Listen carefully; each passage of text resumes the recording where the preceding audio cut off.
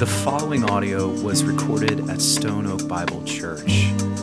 For more information about our church or for more resources, visit us at stoneoakbible.com. For those of you that don't know, my name is Michael Bingham, or MD to most people. Thank you so much. It's perfect. I'm one of the elders here, and I just want to welcome you guys. For anyone that's joining online, we're glad to have you as well. And just real quick, just to all the dads and granddads, happy Father's Day.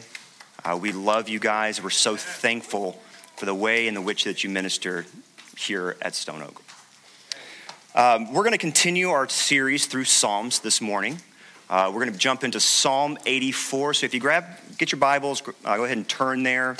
As you're getting to Psalm 84, you're going to see a title. I'm reading from the ESV, and my title says this. It says, "My soul longs for the courts of the Lord." And then the subtitle says, "To the choir master, according to the Gittith, a psalm of the sons of Korah."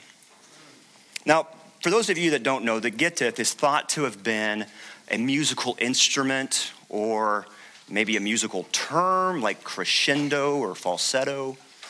Others believe, and I kind of like this one, that it was a specific tune that some of the psalms were set to in music. I like that one.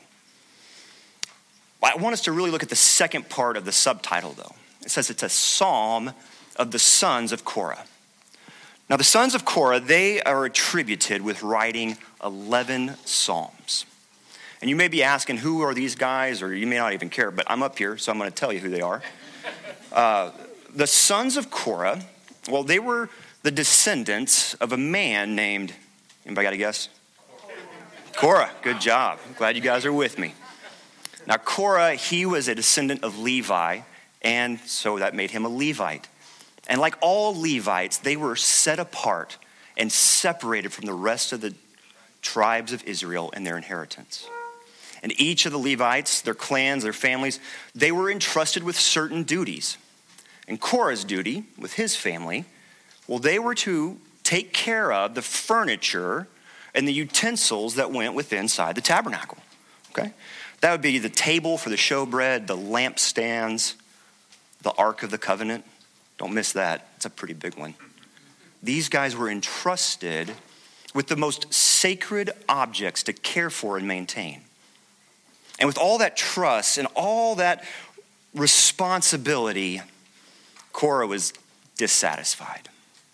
He believed he deserved something more. And he thought he deserved to be a priest. He didn't like the idea that the priests, the high priests specifically, were established through the line of Aaron. That's not fair. I deserve that. And so what he did is he rounded up two of his Reubenite buddies. They're not even Levites. They're just other parts of Israel. Their names were Dathan and Abiram. And these three guys, they colluded together and they stirred up 250 other leaders of Israel to rebel against Moses and Aaron. And there came a day where they were demanding of Moses to speak to this atrocity that I don't get to be a priest. And in that moment, in number 16, we see, God kind of taps Moses on the shoulder and says, this is what you're going to say. All of you that are standing a little close to Dathan and Abiram and Korah, man, you guys, you need to take a step back. And then it says that the earth opened up and it swallowed them whole. It said it swallowed all the possessions of Korah. For Dathan and Abiram, it specifically says that their wives and their sons and their little ones were all consumed. Sounds like the story ends there for the sons of Korah. Until we get to chapter 26, verse 11, where it says, they did not perish. You see, they were uniquely spared by the mercy and the grace of God. They could have easily have been swallowed whole with the rest of them, but God spared them. And as time went on, they recognized the task that was entrusted to them, that Korah missed. It was a gift to get to be near and around the presence of God. Amen. And so in this realization, they wrote at least 11 Psalms that we know of. Most of them you would probably recognize if you read through them. They've been turned into songs and hymns over the years.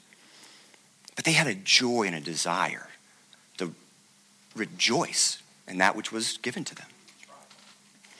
And so that's your background, okay? That's who these guys are. I think it's going to help understand just the heart behind this chapter specifically. You see, chapter 84, Psalm 84, it is a psalm of rejoicing regarding a trip. How many can get excited about an upcoming vacation? Yep. All right. See, this past January, Leanne and I, we had a chance to take our boys to Disney World. And I'll tell you, if you want to see rejoicing, like eager expectation, you need to find yourself a kid on their way to Disney. All right? They don't even know why they're excited. They're excited about what they might see, what they might get to do. It doesn't even matter if they've never been. They're just excited because they've heard what it might be like. And this chapter, the Korahites are excited that the Israelites are on their way to the temple. How many of us this morning, though, when we woke up, man, we were rejoicing the opportunity to gather together as the body of Christ this morning? How many were rejoicing at getting to come here and be renewed and refreshed through the preaching of the word and the singing of God's praises? I think if we're honest, it'd be less than those of us that get excited for vacation, right? But this psalm, we're going to see one where the Korahites, where they long to be, where their desire to be is, where they find their joy. Okay, I'm going to break this up into 3 sections, and we're going to focus on desire and joy this first section. Okay, let's just jump right in. It says, verse 1, it says, "How lovely is your dwelling place, O Lord of hosts." Okay, stop right there. Have you ever walked into a new stadium, or if you've ever been to Europe, a cathedral, or for like my kids walking into Disney, and you just kind of stop. You just look around like, man, this is something. Like if you could have seen the looks on my boys' faces when we walked into Disney, like specifically when we got to the Star Wars area, because we are 100% family of nerds. To see their faces. If I could distill it into words, it would fall short because I'm not a poet, but it would sound something like, "Dad, this place is incredible. It's so clean. There are people there's characters. That is Cinderella's castle. Dad, Millennium Falcon. Dude, that's where Chewie and Han are. That is amazing." And as exciting as it was as a dad to get to see this joy and excitement, man, it pales in comparison to the joy and the desire and the longing that's being expressed in this and in the following verses. Okay? And just to take a step back, I don't want to confuse you guys. The sons of Korah, the Korahites, they are not excited about a building, okay? They're not excited about going to the tabernacle. It's important that you hear that. There's a distinction, okay? Verse 2 says, "My soul longs, yes, faints for the courts of the Lord. My heart and flesh sing for joy to the living God." Man, can you hear that? That deep, heartfelt longing. Man, this is poetry. Not to be in a building, but to be near and in the presence of the living God. The sons of Korah, they're not saying, "Gee, God, I really like your tent. I like the colors. It's really neat."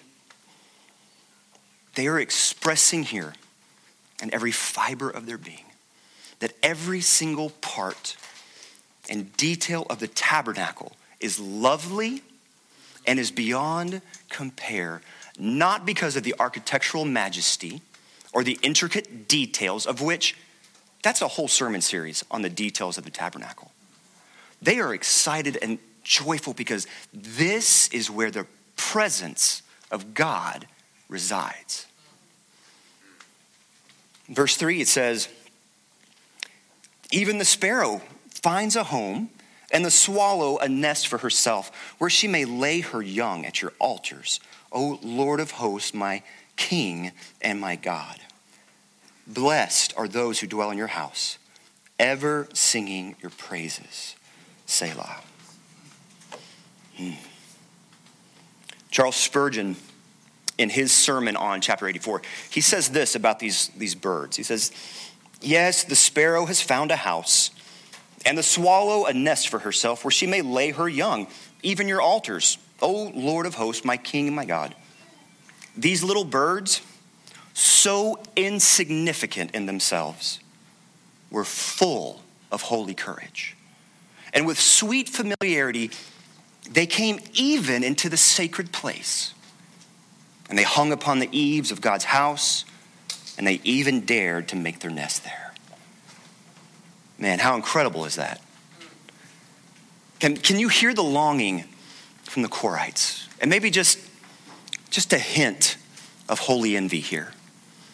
It's like, not only did these birds go into a place that no man would enter, save for the high priest, but they made their homes there. They laid their young there. And the Korites are saying, God, let me be like the sparrow. I just want to be near you, God. But not only that, God, I want my kids raised in your presence. Yes.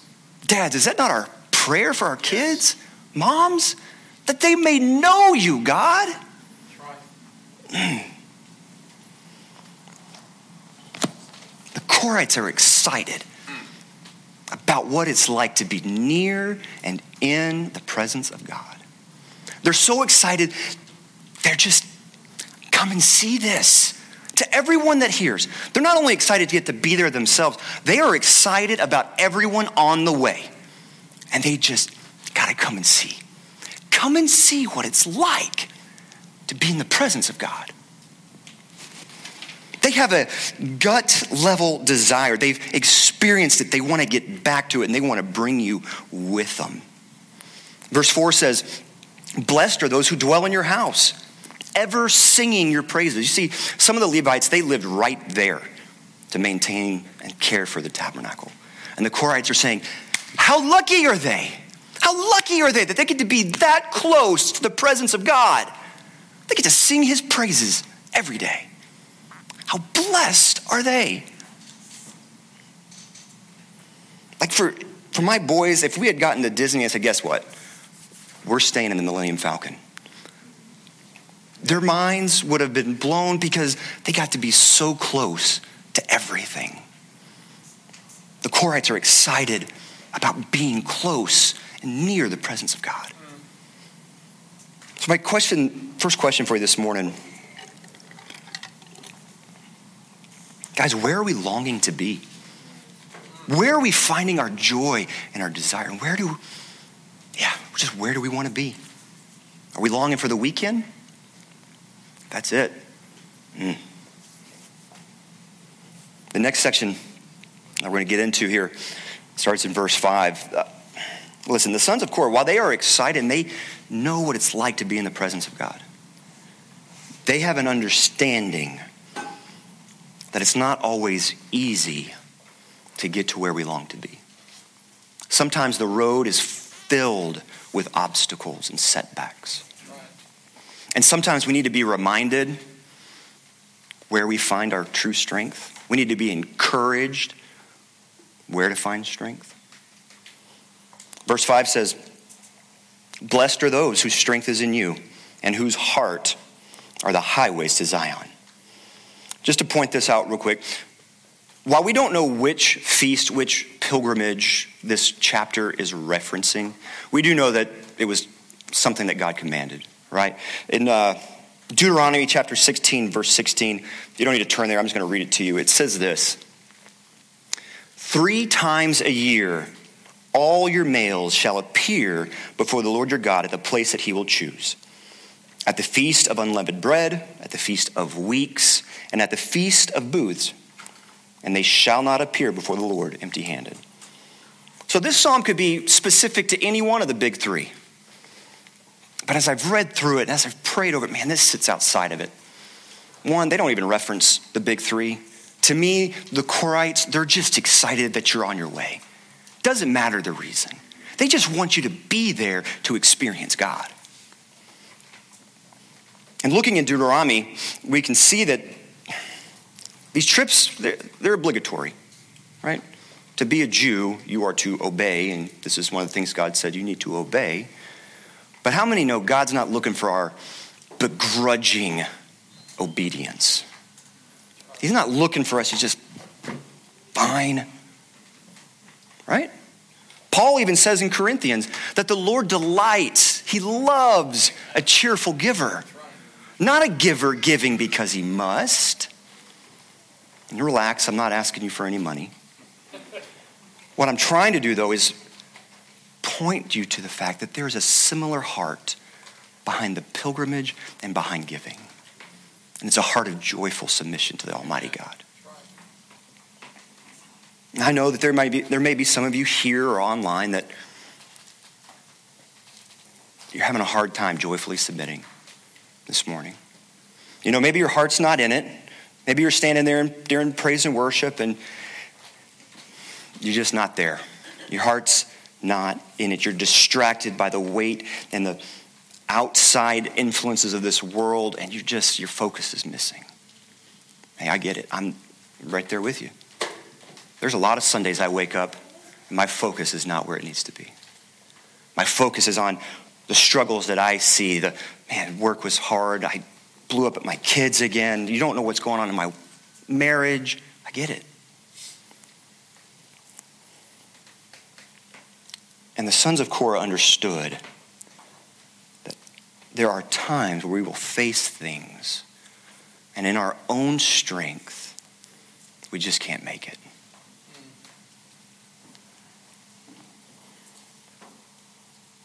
Spurgeon says this in those moments. He says, listen, half-hearted worship, that is dreary work. But when the heart is in the service, we feel then as if we could dance for joy in the presence of the Lord our God. Listen, I believe the Korhites knew how to dance for joy before the living God. And sometimes we might feel exhausted, and sometimes we might feel just weighed down by what the world is pressing in on us. And that we can't in our own strength just keep it up. I understand that at times it's difficult, if not impossible, for us to get to that place that we really and truly long to be when we rely on our own strength. Verse 6 says, as they go through the valley of Baca, they make it a place of springs. The King James says they make it a well. The early rain also covers it with pools, and they go from strength to strength. Each one appears before God in Zion. O Lord God of hosts, hear my prayer. Give ear, O God of Jacob, Selah. Behold our shield, O God, and look on the face of your anointed. Here's a little fun fact for you, free fact, little biblical nerd knowledge. I get geeked out about this kind of stuff. Baca, or the Valley of Baca, is mentioned only once in all of Scripture, right here in chapter 84. Baca is translated to mean weeping. This is the Valley of Weeping. And in this chapter, it's understood that it is depicting a dry, desolate, barren landscape that the pilgrims on their way to the house of God must cross. Dr. Warren Wiersbe, in his book, Be Worshipful, he describes Baca like this. He says, the Valley of Baca is a name for any difficult and painful place in life where everything seems hopeless. You feel helpless, like the pit of despair. How many of us have ever spent some time in the Valley of Baca? I think if we're honest, there might be some of us that are camped out there right now. But see, for the pilgrims on this journey, it's part of the journey, but it's not the destination. He says, as the children of God continue on their journey, they make it through the valley to appear before God in Zion. Wiersbe goes on to say this: they get a blessing from the experience and they leave a blessing behind. But listen, it requires some work. It requires some digging. In those places of this journey, they have to dig deep to find refreshment. And what happens in those dry and desolate places in the valley of weeping when we start to dig? Well, it says the early rains come and it fills up the wells. You see, God provides in an abundance to his people, even in the midst of suffering, even in the midst of the valley of weeping. But I know that sometimes that's hard to see when your head's down and you're digging. We don't always see the rains coming. Sometimes those rains, they don't get here as soon as we'd like, right? But here's the great thing that comes after the rain. After the rain, we get to look back and see what our God has done. And in looking back, we get to be a blessing to those that come behind us that are entering into that same valley. It says the pilgrims, the journeyers, they move from strength to strength. But they're trusting that it's God that's going to enable that next step. Right? They're not moving from their strength to God's strength. They are trusting that it's God's strength and God's strength in the good times and in the bad times. Hey, it's easy to trust on God in the hard times, right? It's easy to pray when things are going bad. It's when the good things that are happening. Are we still trusting that it's God that's enabling us to take those steps? Or are we feeling pretty good about what we're doing? See, not only do the Korhites understand where true strength comes in the good and in the bad, not only do they recognize that they need strength, but in verse 9 it says that they are crying out on behalf of their leaders. Let's read it again. It says, "Behold our shield, O God. Look on the face of your anointed." They're saying, God, you've placed this man above me as my shield, as my example, as my authority. Oh, God, give him strength. The anointed ones were Saul and David and Solomon before the temple was completed. Man, each one of them were a poor example. See, the king, his job was to be an example of faithfulness, of what it looks like to follow God wholeheartedly. And each of them, they messed that up.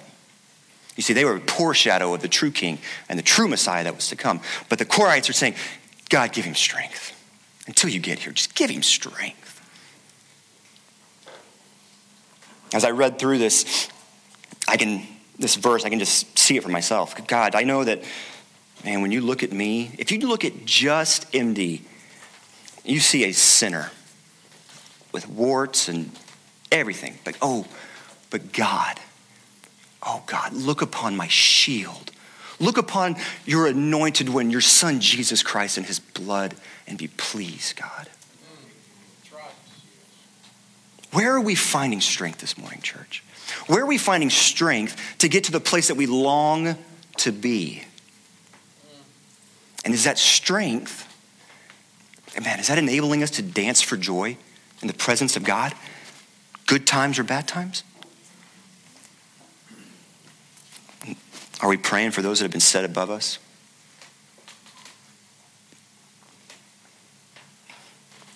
So we move into this last section. As I read through it, I want you to think about this. The Korhites, the sons of Korah, man, they are excited about what they get to experience, but they are excited about the journey that people are on to get to see the same thing. So my question to you is, are you excited about the journey you're on? Like so excited you got to share it. Okay? Verse 10 says this: "For a day in your courts is better than 1,000 elsewhere." Amen.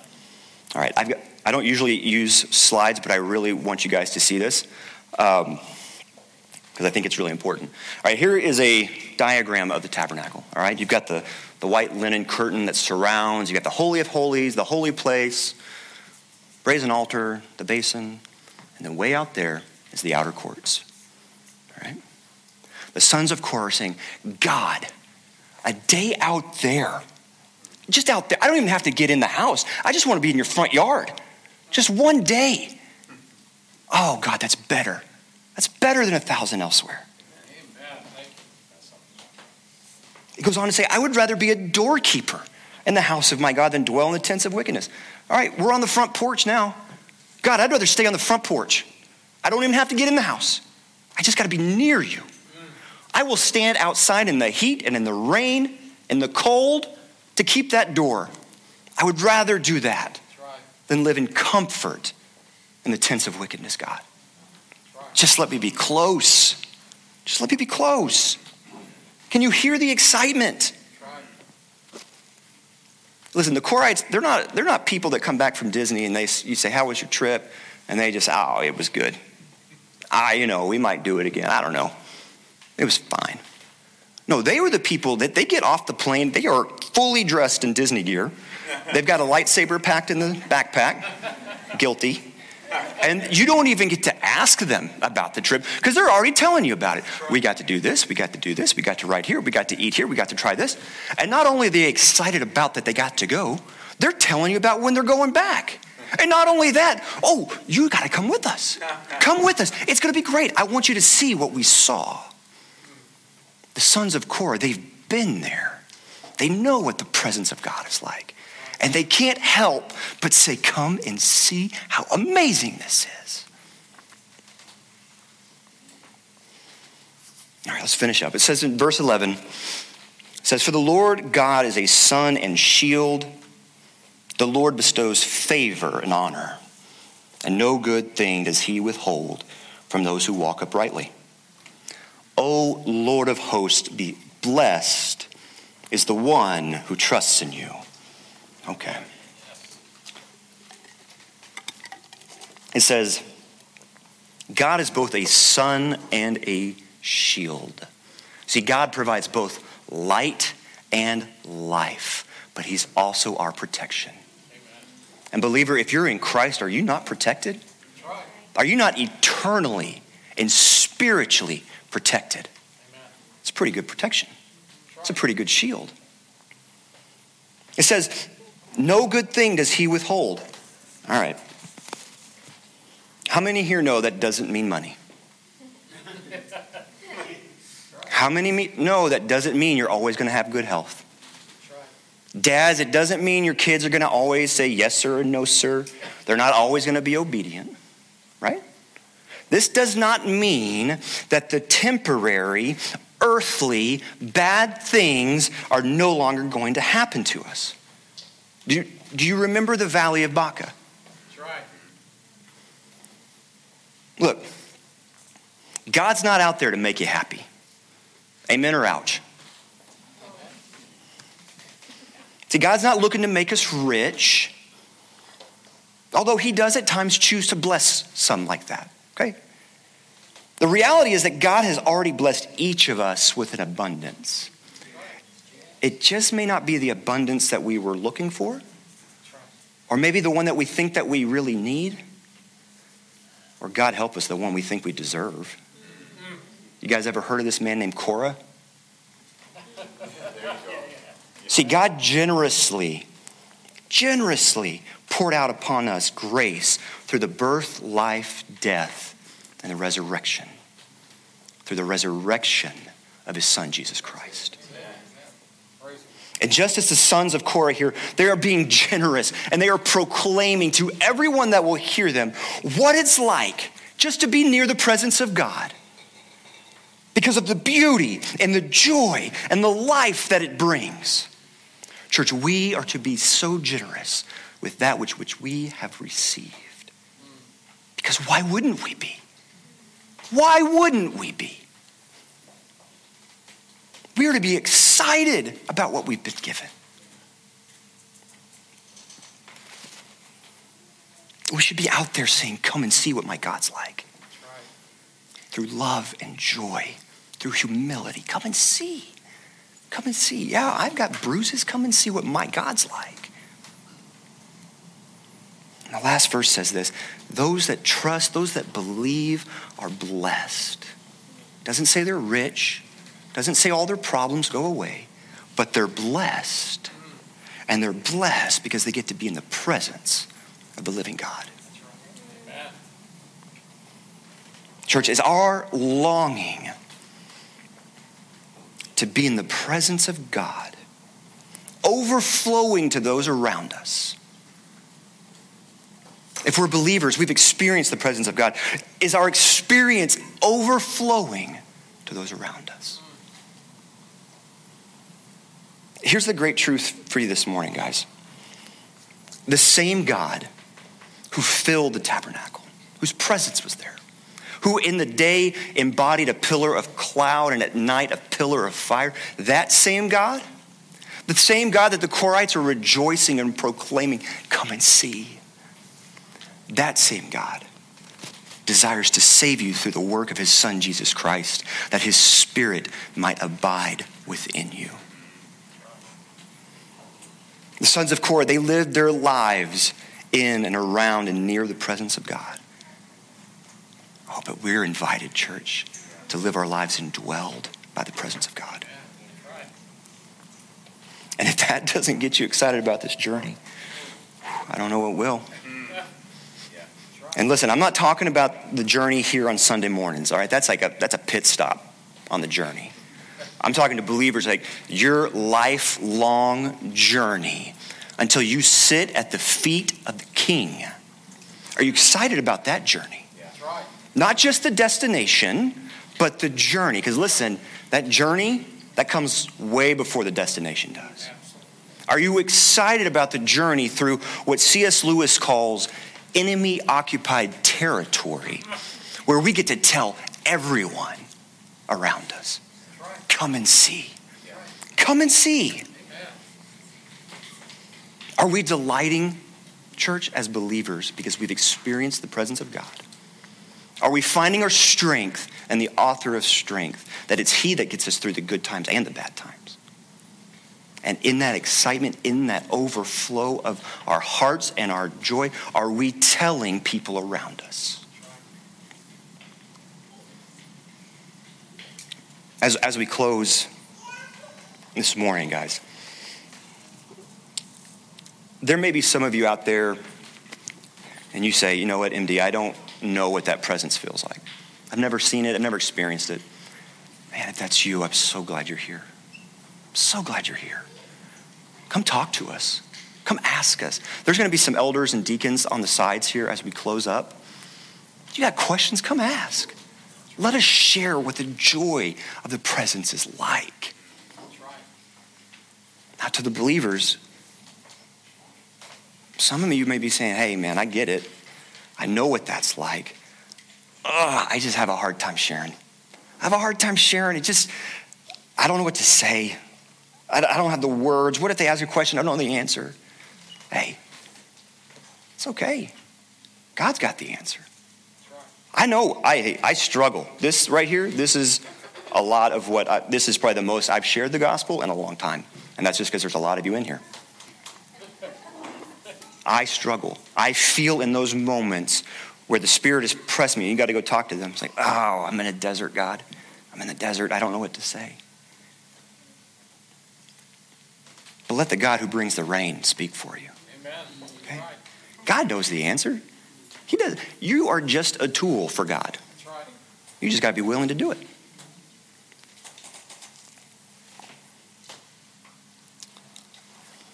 I'm going to close this in prayer.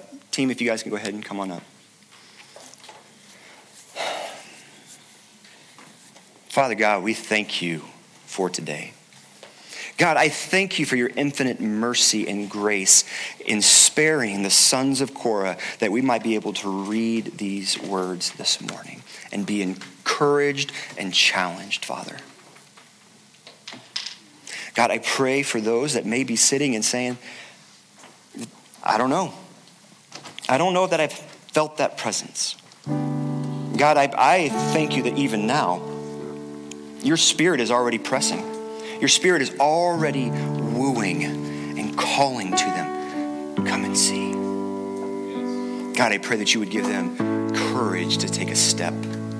And those, Father, that like me struggle to be joyful with that which I've received. God, as we leave this place, that we would be reminded that on our journey, God, you bring the rain. You lift us up. You pour out an abundance for us, Father. And that when we are presented with the opportunity to share that joy and that truth with those around us, God, that we would depend solely on you to strengthen us to take that step. God, that we can't do it on our own. Father, I thank you for these men and women. I pray that you would be with us as we go from this place. That you would bring your rains, oh God. That you would fill up the wells. Lord, that we might be a blessing to those that come after. And Father, that we